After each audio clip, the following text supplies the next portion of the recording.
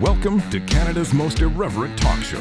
This is The Andrew Lawton Show, brought to you by True North.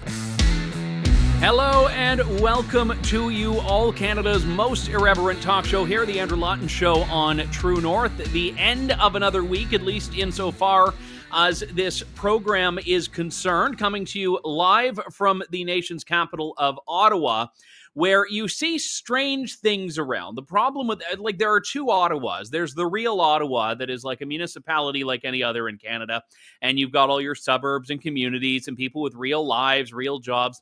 And then there's downtown Ottawa. And I was very sympathetic when the Freedom Convoy came up to people saying, listen, I live downtown. But for the most part, it's not normal people that live in downtown Ottawa. There are some, but it's like, and by not normal, I mean it's politicians and bureaucrats and stuff like that. They're humans, but they're like a very strange subset of humans. So everywhere you go, you're running into people. Like there's one guy, Jasraj Singh Hallan, who's the conservative finance critic. I've interviewed him before. Very nice guy.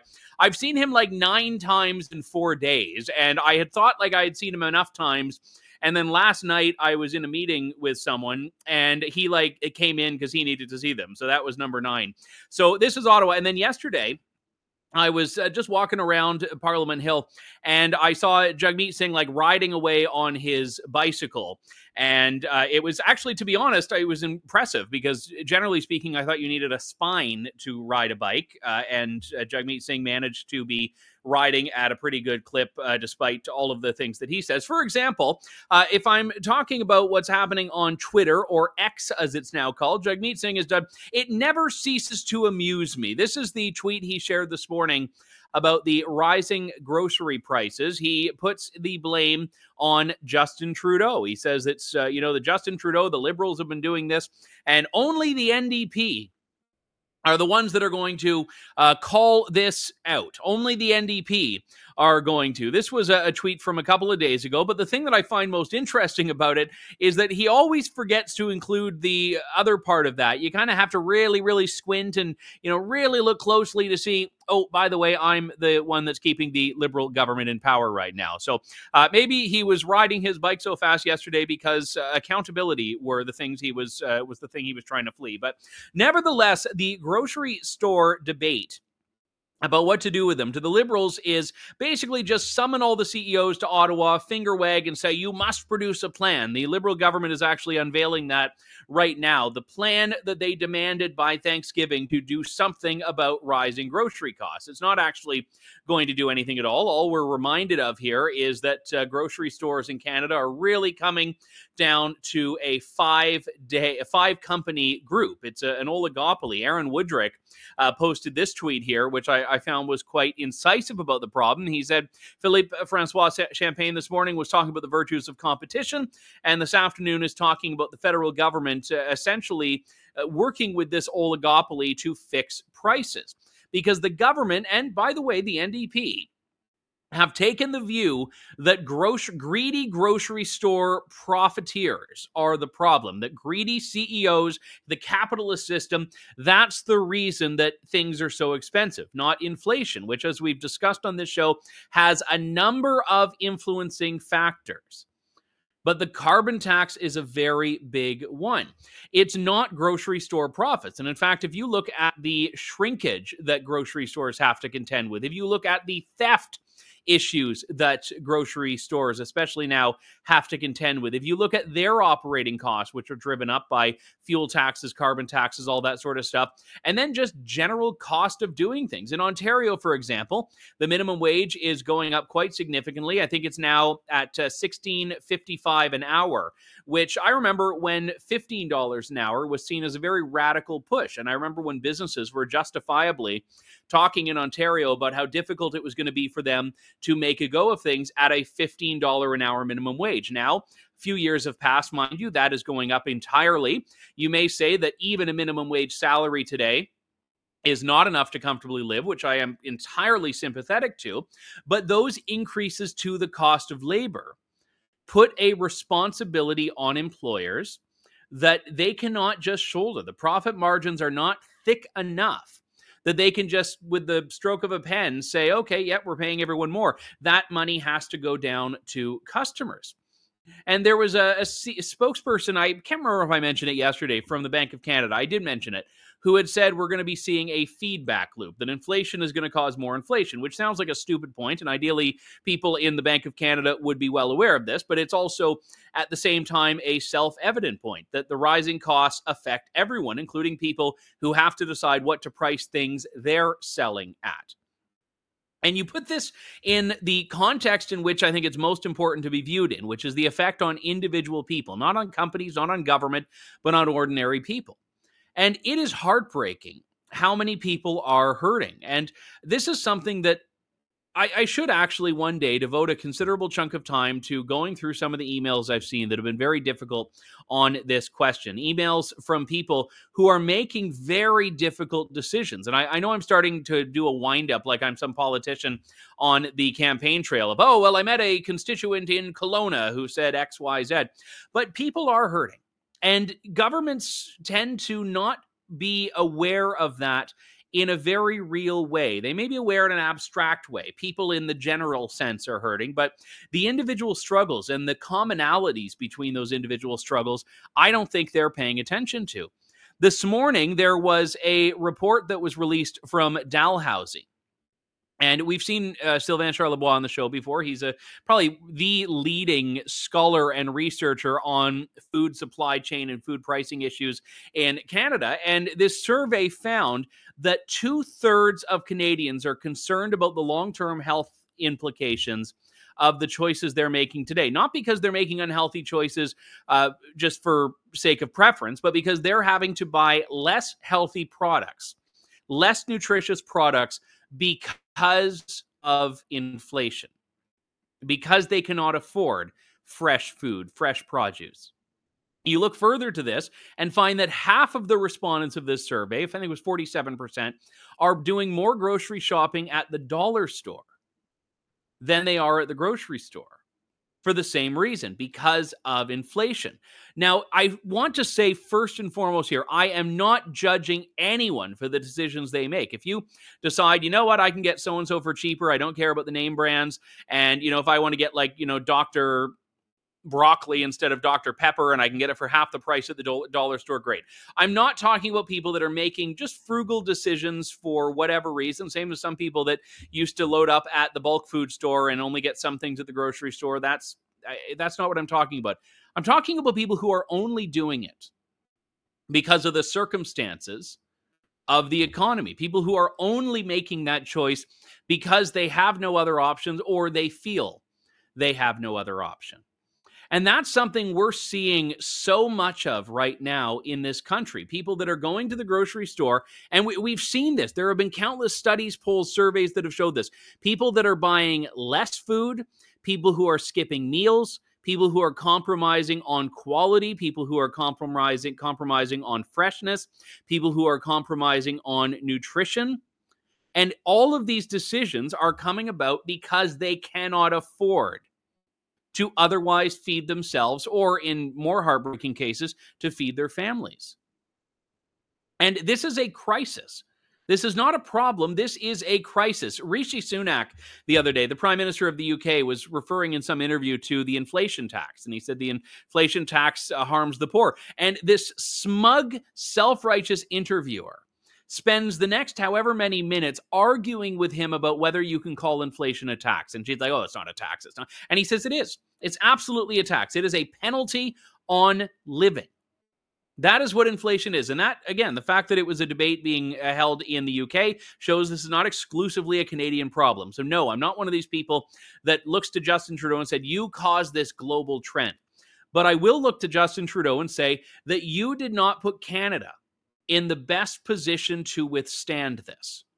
You did not. And Justin Trudeau's only answer to this has been to wag his finger at grocery store CEOs. Take a look at this clip from a few weeks back.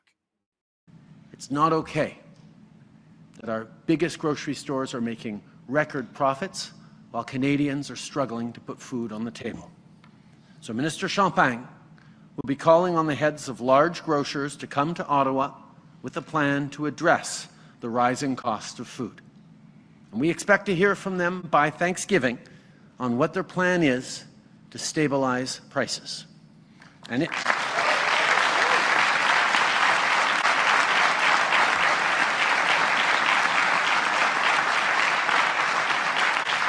And let me be very clear. If their plan doesn't provide real relief for the middle class and people working hard to join it, then we will take further action, and we are not ruling anything out, including tax measures. So obviously, the announcement today suggests that the government has gotten what it wanted. Grocery store CEOs have put their heads together. They've come up with some agreement that they're going to do, which I'm guaranteeing right now, and I'm not a particularly pessimistic person. Well, no, who am I kidding? I am. I want to be an optimist. I'm like the middle class seeking to join it. I'm like the optimist and those seeking to be optimists. But the thing about it is that I would encourage you to, when you go to your grocery store this weekend, maybe you're doing a big Thanksgiving turkey dinner. I can't stand turkey. I hate that it's become the default traditional holiday food for like 3 holidays every year and some other ones. But nevertheless, this isn't about my dislike for turkey.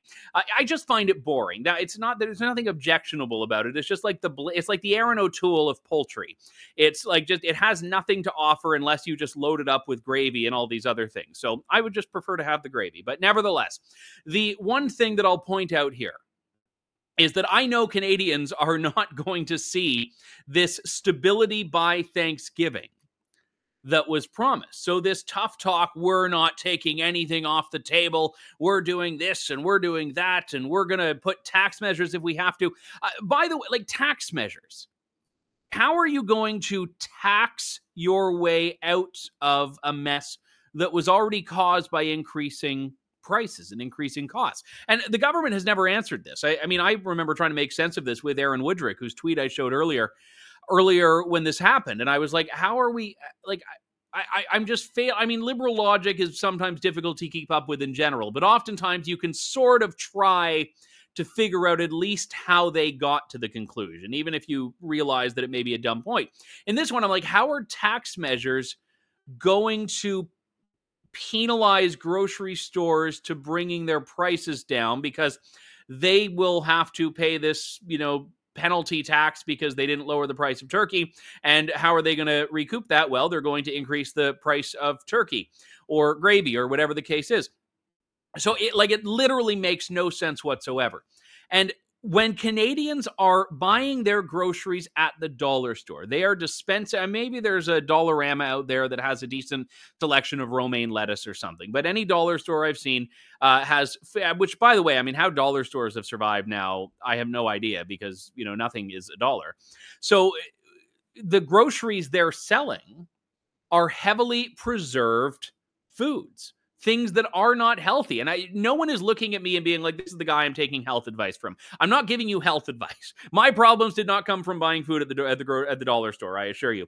But I am making the point here that when people are making these decisions, not because they're choosing them, but are making them because the economic realities are forcing them to, this is a problem. And it's not going to surprise me if we see in 5-10 years the consequences of this, of children who have been developmentally delayed, who have been malnourished in some way, of people that haven't developed in certain ways because they haven't been eating as much, they haven't been eating as right. I mean, these are the types of things that are lagging indicators where they take a fair bit of time to catch up with what the consequences are of the decision. Bill Peace has a message. He says, turkeys are $46.51 at Food Basics. Happy Thanksgiving. Now, that actually doesn't seem like a terrible price for turkey. I didn't even know we could put the comments up on the screen there. That's great. This is like I should read comments more often. I didn't know we had that in our program here. I get all excited. Small things amuse small minds, as they say. But that, again, Food Basics, they're supposed to be one of the inexpensive grocers, not one of the really high-end ones. This isn't like Loblaws or Sobeys or anything like that. I mean, Sobeys is a pricey store. They have good quality stuff oftentimes when I've been there. But this is exactly where things are, I think, moving along. Now, One of the big challenges, and I'm going to be talking about this a little bit more next week, obviously, once I've had a chance to look through whatever is being proposed and whatever is being announced here.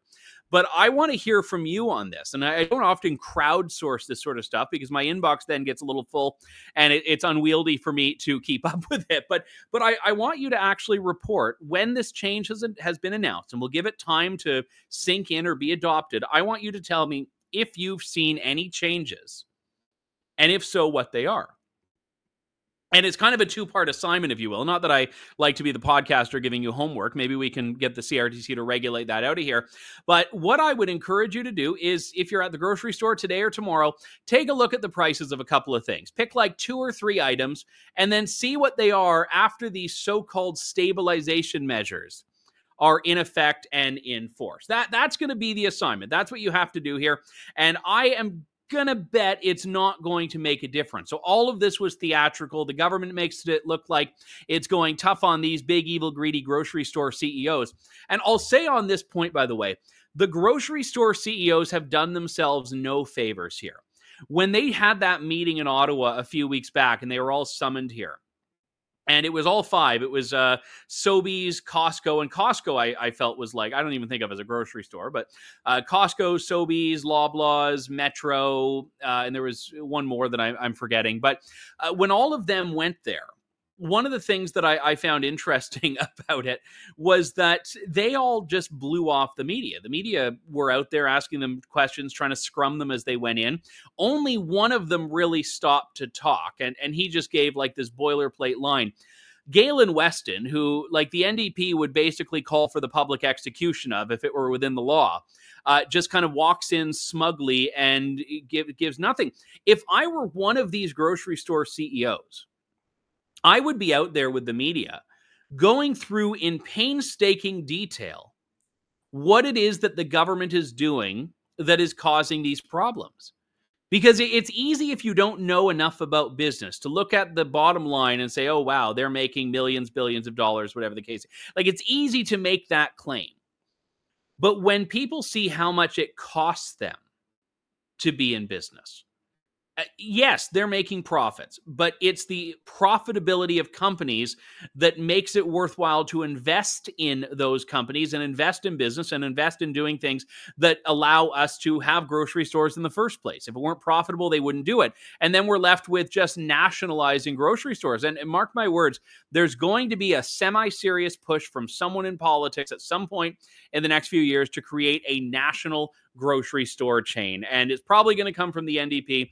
But at this point, I'm not convinced the Liberal government would be opposing it. So we'll talk about that more. But I do sincerely feel for all the people that are struggling right now. And I can't say that I can solve the problem, but I can say that I'm listening and I'm aware of it. And I wish lawmakers do as well. And, you know, I met a couple of MPs this week who I'm very grateful listen to this show. So some of them are hearing it. That I can tell you. Speaking of MPs, there's no natural segue from produce to assisted suicide, so I'll just do like the hard stop and move on here. There is, as you know, this ongoing debate in Ottawa, and it's a debate being it's underway across the country, I think, probably more so elsewhere than it is in the nation's capital, on assisted suicide. The government has committed to a very ideological approach that is vastly expanding eligibility for what they call MAID, the euphemism, medical assistance in dying. And one of these expansions includes the ability for someone to access this when they're dealing not with an irremediable physical medical condition, but someone who's dealing only with a mental health condition. And that is so key here because sometimes the symptom of a mental illness is wanting to end your life. So how can the so-called cure or treatment to that condition also be ending your life? And this is near and dear to my heart. I have shared this on the show before. For some of you, you may not have heard it. I am a suicide survivor. When I was younger in 2010, I had been going through for several years a mental health struggle, mainly depression. And I very nearly succeeded in ending my own life. And it was my greatest failure. And it's a failure I'm tremendously proud of because all the things I have in life since then, my career, my life, my friends, my wife, has come about because I found a path and a hope that I did not know was possible. And it is heartbreaking on a very personal level. Set aside the policy of it. When I see a government so committed to this idea that ending your life with the state's assistant is a right that no one has the ability to interfere with. Because I know it's a regime that if it were in place in 2010, I would have been very motivated to avail myself of. And the doctors, the care workers that told me, no, you don't get to end your life, we're going to help you, would have been compelled to do the opposite, to assist me with what was a very flawed and ill approach. Now, this is a lengthy windup to a private member's bill that's been introduced by Conservative MP Ed Fast. It was introduced in May, but it's actually this week getting a hearing, which I'm very grateful for. It's called Bill C-314. There was a press conference about it just a couple of blocks from where I am earlier this week. Alex Schattenberg is the executive director of the Euthanasia Prevention Coalition and joins me now. Alex, it's good to talk to you. What does this private member's bill do? Well, actually, the private members bill is very clear. It would it just reverse what was already passed by Bill C-7 in March of 2021. So Bill C-7 was the bill that expanded euthanasia and assisted suicide in Canada, we call MAID. It expanded it to include people who are not terminally ill. One of the things that bill did is it allowed for euthanasia for mental illness alone, but they put a 2-year moratorium on that. And you might remember last December when the government was getting a lot of heat over the issue of people with disabilities who were dying by MAID because of homelessness and poverty and an inability to get medical treatment, etc. And these stories were coming at them one at a time consistently, that they decided to delay the MAID for mental illness until March of 2024. So Ed Fast's bill would actually end that prospect and say that it is not part of the law to allow MAID for mental illness alone. This has been, I mean, obviously there's an ideological aversion to assisted suicide in general among a lot of social conservatives in Canada and some other people as well. The mental illness criterion has galvanized a lot of people that do not identify as pro-life, don't identify as social conservative. We're talking about disability activists, mental health activists, a lot of medical providers that are at the very minimum concerned, at another level completely outraged by this. But even so, the government has been unflinching. It's like they've said, well, we'll consult, we'll talk about it, but they really haven't shown any signs of walking this back, have they? No, they haven't. And in fact, the Canadian Association of the suicide prevention organizations, they're against, MAID for mental illness. In our own press conference, we had 2 young women give very similar stories to your story, talking about, the times they went through when they were, one was hospitalized for over a month and had constant relapses into deep, deep, deep depression. And her story was, well, if you had offered it to me then, I would have taken it because I wanted death.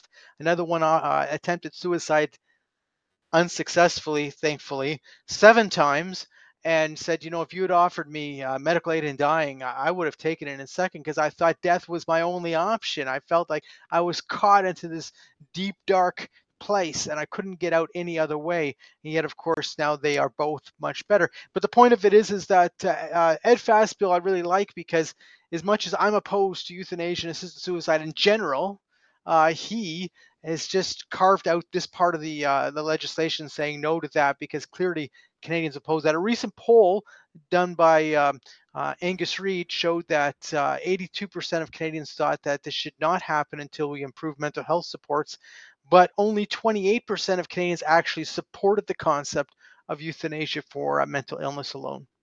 Yeah, and actually, you raise an important point there. And I know you're not, you don't work for Ed Fast. You're an advocate on the issue, but Ed has done something very important here because when C-7 came up, the problem was this was really an issue that was being debated within a broader context of changes, and that was sort of the excuse to just pass it. Whereas if you deal with it in isolation, someone who believes that this exception, for mental illness should be taken out or left in, like you actually have to defend that issue alone. You have to defend that slice of it alone. And it's very difficult for private members' bill to get a hearing. This one actually is by virtue of where it is in the queue. Right, yeah. So it's having its second hour debate actually today. The fact is that you might remember the history of it is that Bill C-7, when it came out, originally did not allow Hmm. MAID for mental illness. And then what happened is certain group of senators got together saying that they would not support the changes to the legislation if it didn't include that. So Hmm. what happened? It went back to Parliament, and Parliament then passed it. But I see a lot of them never even debated it. They didn't even think that this is what they were doing. They didn't understand. What I'm also concerned about is this issue of democracy. Now, why am I saying this? There's a lot of members of parliament who are saying, I agree with Ed Fast, but I have to I have to vote with my Liberal Party. Well, this is a private members bill. It's got nothing to do with liberal policy. It's got nothing to do with a budget or anything like that. It has to do with a private members' business. So therefore, there should be clearly a free vote. But the Liberals and the NDP, they have been, how would you say, they've been whipping the vote on this issue. And that to me is ridiculous if you consider the fact of where Canadians are at and how Canadians simply oppose this.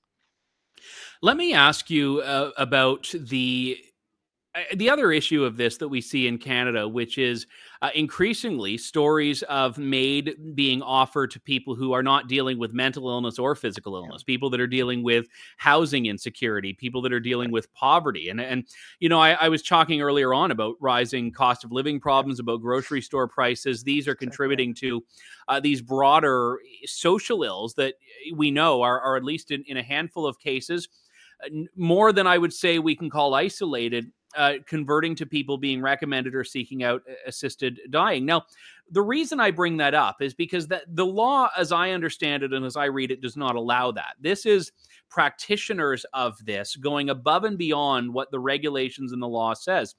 And I'm concerned that we already have this attitude in parts of the medical community that doesn't really care about legal restrictions, it seems. And I'm wondering what your take Yeah. on that is. Well, first of all, there is a small group of doctors who do a lot of euthanasia, medical aid in dying. There are some that do a little bit of it, but there's a small group that do a very many of them, and you see that in some of the articles. But what happened is that they actually technically allow this, and the reason is that they Bill C-7, when it got rid of the type of a terminal illness requirement, it led to the fact that essentially what you need now is to have an irremediable medical condition, because they say you have to be suffering. But as you know, Andrew, if you tell me you're suffering, I can't tell you you're not suffering. So Yeah. there's nothing objective about it. You can't gauge that. So the Well, yeah, only men really like thing suffer from like the cold or the flu in a way that like some would argue is irremediable. Yeah. Yeah.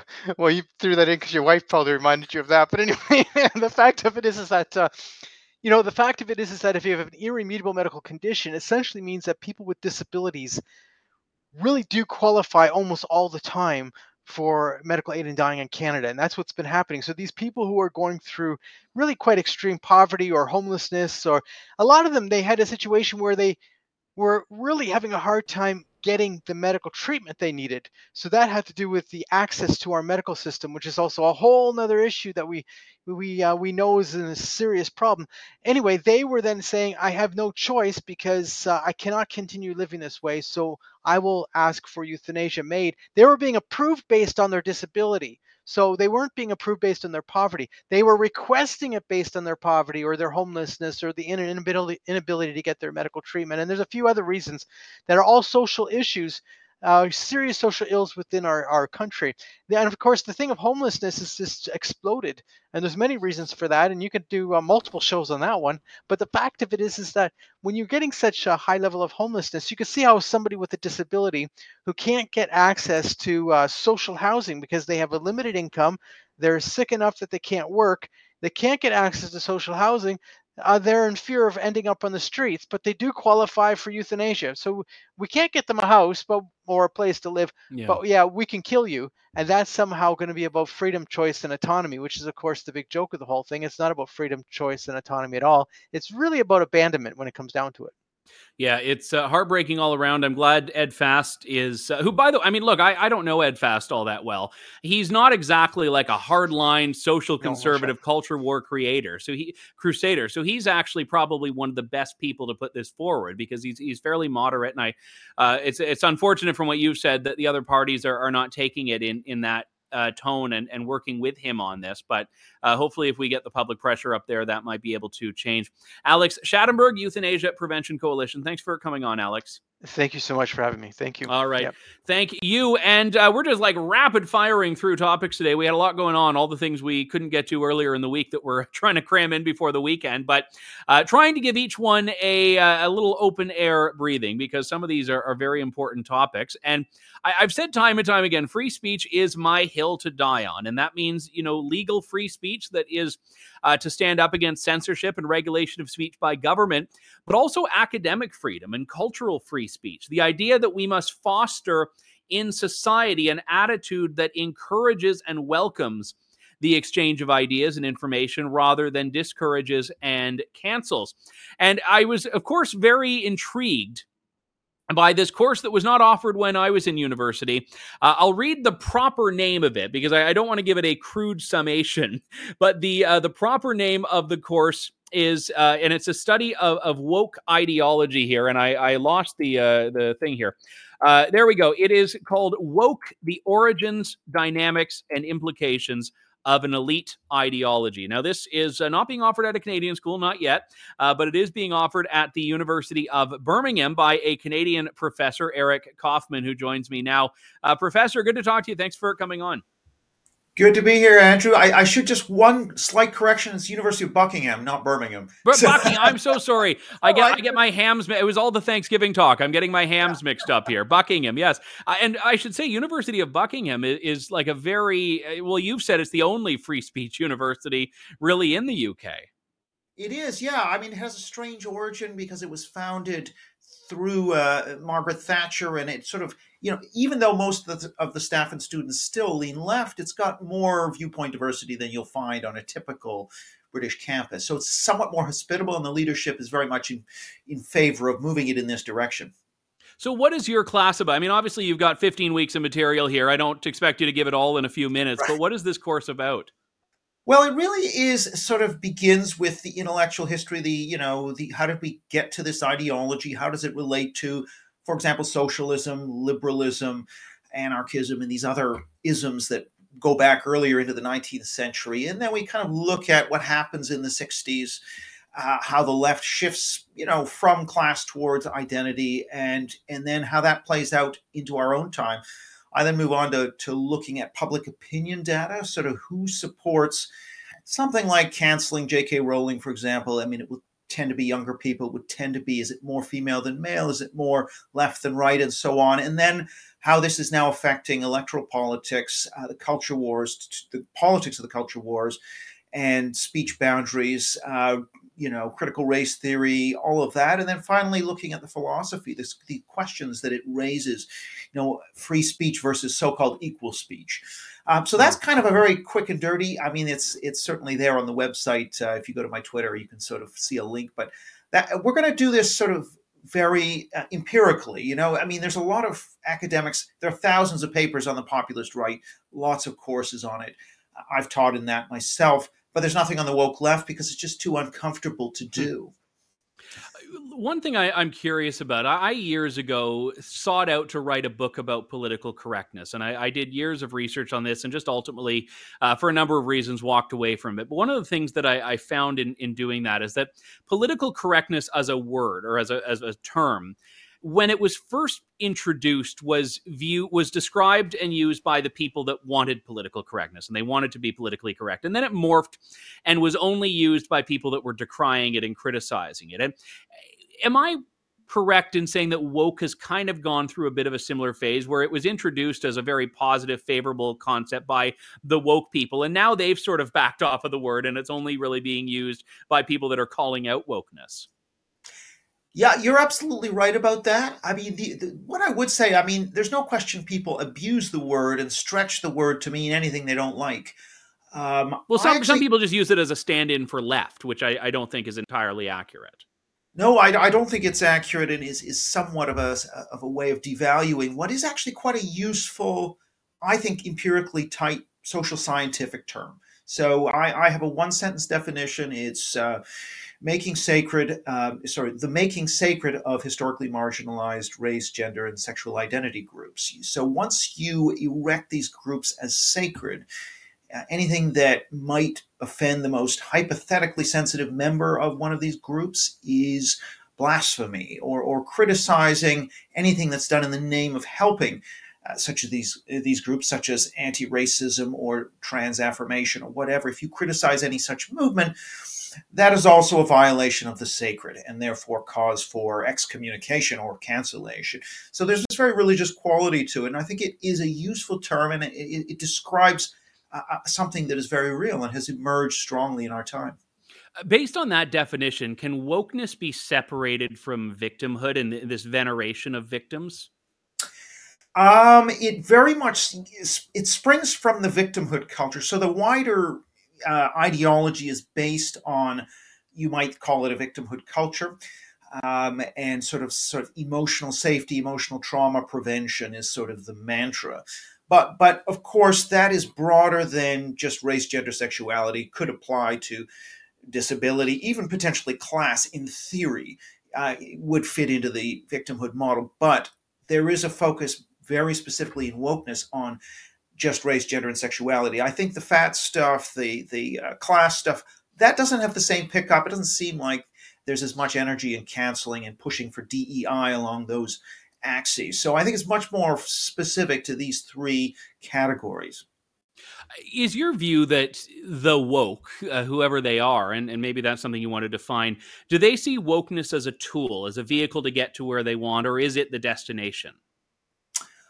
I think it is the destination. I mean, Jonathan Haidt has his moral foundations theory, and there's really two foundations. One is equal outcomes. So all identity groups, that could be black, white, male, female, etc., should have equal outcomes in terms of income, in terms of honors and esteem, and so on. That would be one prong of it. The other prong is, again, this microscopic, even microaggression, sort of harm protection. So anything that might offend or upset in any way somebody's emotional state Mm-hmm. must be prevented, which is why they're going after free speech, for example, which might offend, right? So I think there is something real there and is rooted in these two moral foundations, but just taken to the extreme.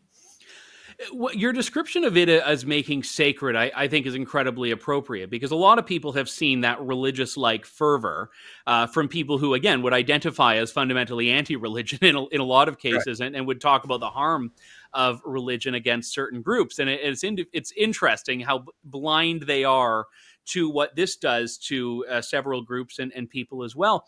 And I guess I wanted to ask a little bit about that because by making it sacred, you have to elevate it above other things that have had a level of sanctity in society. Freedom of speech is a notable one. I mean, it used to be that even people who are fairly progressive would still operate within the parameters of free speech is important. And, they'd use free speech to make their point. That was, I think, the dominant force you saw in progressives for much of the last 50 years. And now, freedom of speech no longer has any sacred value. In fact, it's viewed as an evil that needs to be dealt with in society by a lot of these people.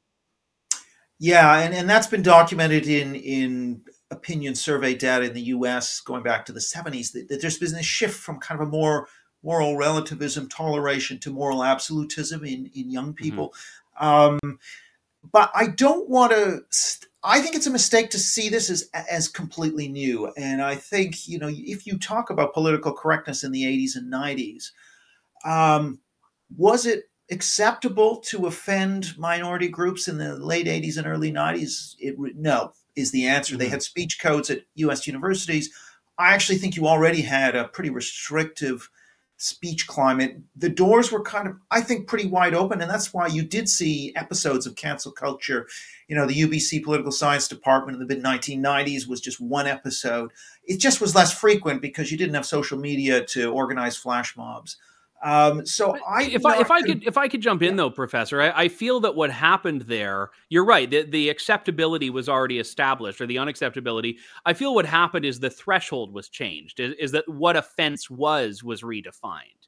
And I wonder if that's the goalpost shift that leads us to where we are now as well. The same idea. I mean, being a racist has been, out of vogue for many decades, but the definition of racism has changed a lot in that time. True, true. I mean, I think you're right. The idea of hiking being racist and punctuality being a white thing, that is, there's no question that they've taken it to the next level. Hmm. The only thing I would say, though, is you can find examples, in the mid 70s, evolutionary psychologists who argued that genetics mattered, and this wasn't race IQ, this was just genetics mattering for social behavior. They were ostracized, they had open letters. So even though you're right that there's been some new conceptual stretching, I think quite a bit of that had already occurred. And certainly in Hmm. academia, if you look at the published work already in the 70s and 80s and 90s, critical race theory dates from the 70s. Chris Rufo in his book talks about this. So these ideas were already there. It's just that they hadn't spread as widely. And yes, there were some innovations. The trans thing is new, but I would stress the continuities more than the discontinuities. Social media, it's more quantitative scaling up rather than a qualitative change, in my view. One of the challenges that I would have, and again, I'm basing this off of how I've used woke, not necessarily the parameters that you've set for it, is that there's a prevailing theme in it, and there are commonalities in how it's applied. But is it coherent enough to be an ideology, in the sense that, do the woke apply the rules they set equally in your view? Do If someone's committed to wokeness, do you find that they're consistently applying it, or do you think that there are inconsistencies in that?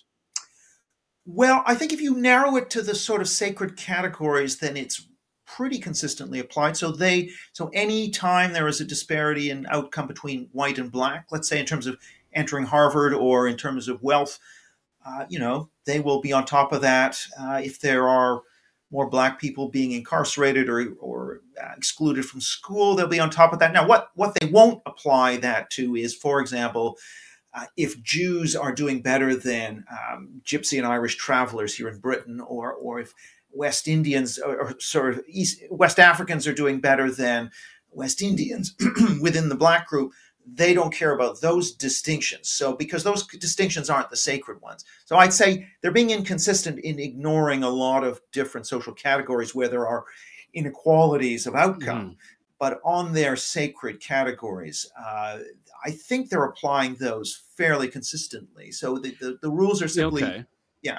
I'm just like, look, in Canada, as you're well aware, in the last few weeks, we've had the boiling point in the parental rights movement, where we've had trans activists and Muslim activists that are in conflict. And generally speaking, I'd say the woke left has sided with the trans activists, despite the Muslims being their sacred cows for much of the last 20 years. So I'm just curious, with your approach to this issue, how you would explain that phenomenon. Well, there is a sort of hierarchy of oppression points. There's the top of the totem pole, and then there's the white male cis hetero type at the very bottom of the Yeah, I don't totem pole. stand a chance. No. So the question then is, right, is who's got more points? Is it the Hmm. Muslims who have more points, or is it trans who have more points? And I think it's as simple as trans having more points. It's just like trans gets more points than feminist, and female. And I think it's as simple as that: is who is seen as punching up and who's seen as punching down. I don't think it's more complicated really than that. And of course, what matters are those sacred categories: race, gender, sexuality, and it's just who has more points. So I'm just curious, and I don't know the student profile at the University of Buckingham, but what would you love to see in your class? What's the enrollment profile of your class you'd absolutely love here? Because I think secretly, or maybe openly, you might like the really like woke lefty non-binary with the purple hair student in there having it out with someone who loves free speech and all of that. Yeah, exactly. I think ideally it would be 50-50. I mean, a lot of the data we have from Fire in the US would show, when you have a roughly 50-50 mix, you've got the least self-censorship going on. Mhm. I'd only want, I would want somebody who was woke, and I want plenty of left-wingers. I don't want it to be an echo chamber. Um, if we could get somebody in there who was woke, but who was willing to defend it in a Socratic style, to say, well, I think, equality trumps liberty, and this is important for human flourishing, or the speech boundaries should be much tighter than they are. I mean, I think that kind of debate would be really interesting. The problem, of course, is when you get people who just stick a label on others and think, okay, they're toxic, and I'm going to be polluted by hanging out with them. And so, no, we have to no platform. I mean, once you're into that or emotional blackmail, then it's not productive. Yeah, or someone who feels unsafe in the climate of ideas, which is not an issue I hope you'll have to contend with in your new university home here. Professor Eric Professor Eric Kaufman, I wish you the best with the class. Maybe we'll find some great essays you've done that we can publish over at True North for some of your students. But thank you so much for coming on. Thanks, Andrew. All right, thank you. That was Professor Eric Kaufman. What a great idea. And again, I mean, it's like there's like a class in the U.S. where you can do like the history of Taylor Swift or something. So, which might actually be enjoyable, but I'd rather do a deep dive academically and empirically into wokeness. That's more my bag than T-Swizzle. But nevertheless, hope you all have a wonderful, wonderful Thanksgiving weekend. We will talk to you all on Tuesday with Canada's most irreverent talk show's return. This is the Andrew Lawton Show. Thank you. God bless. And good day to you all. Thanks for listening to The Andrew Lawton Show. Support the program by donating to True North at www.tnc.news.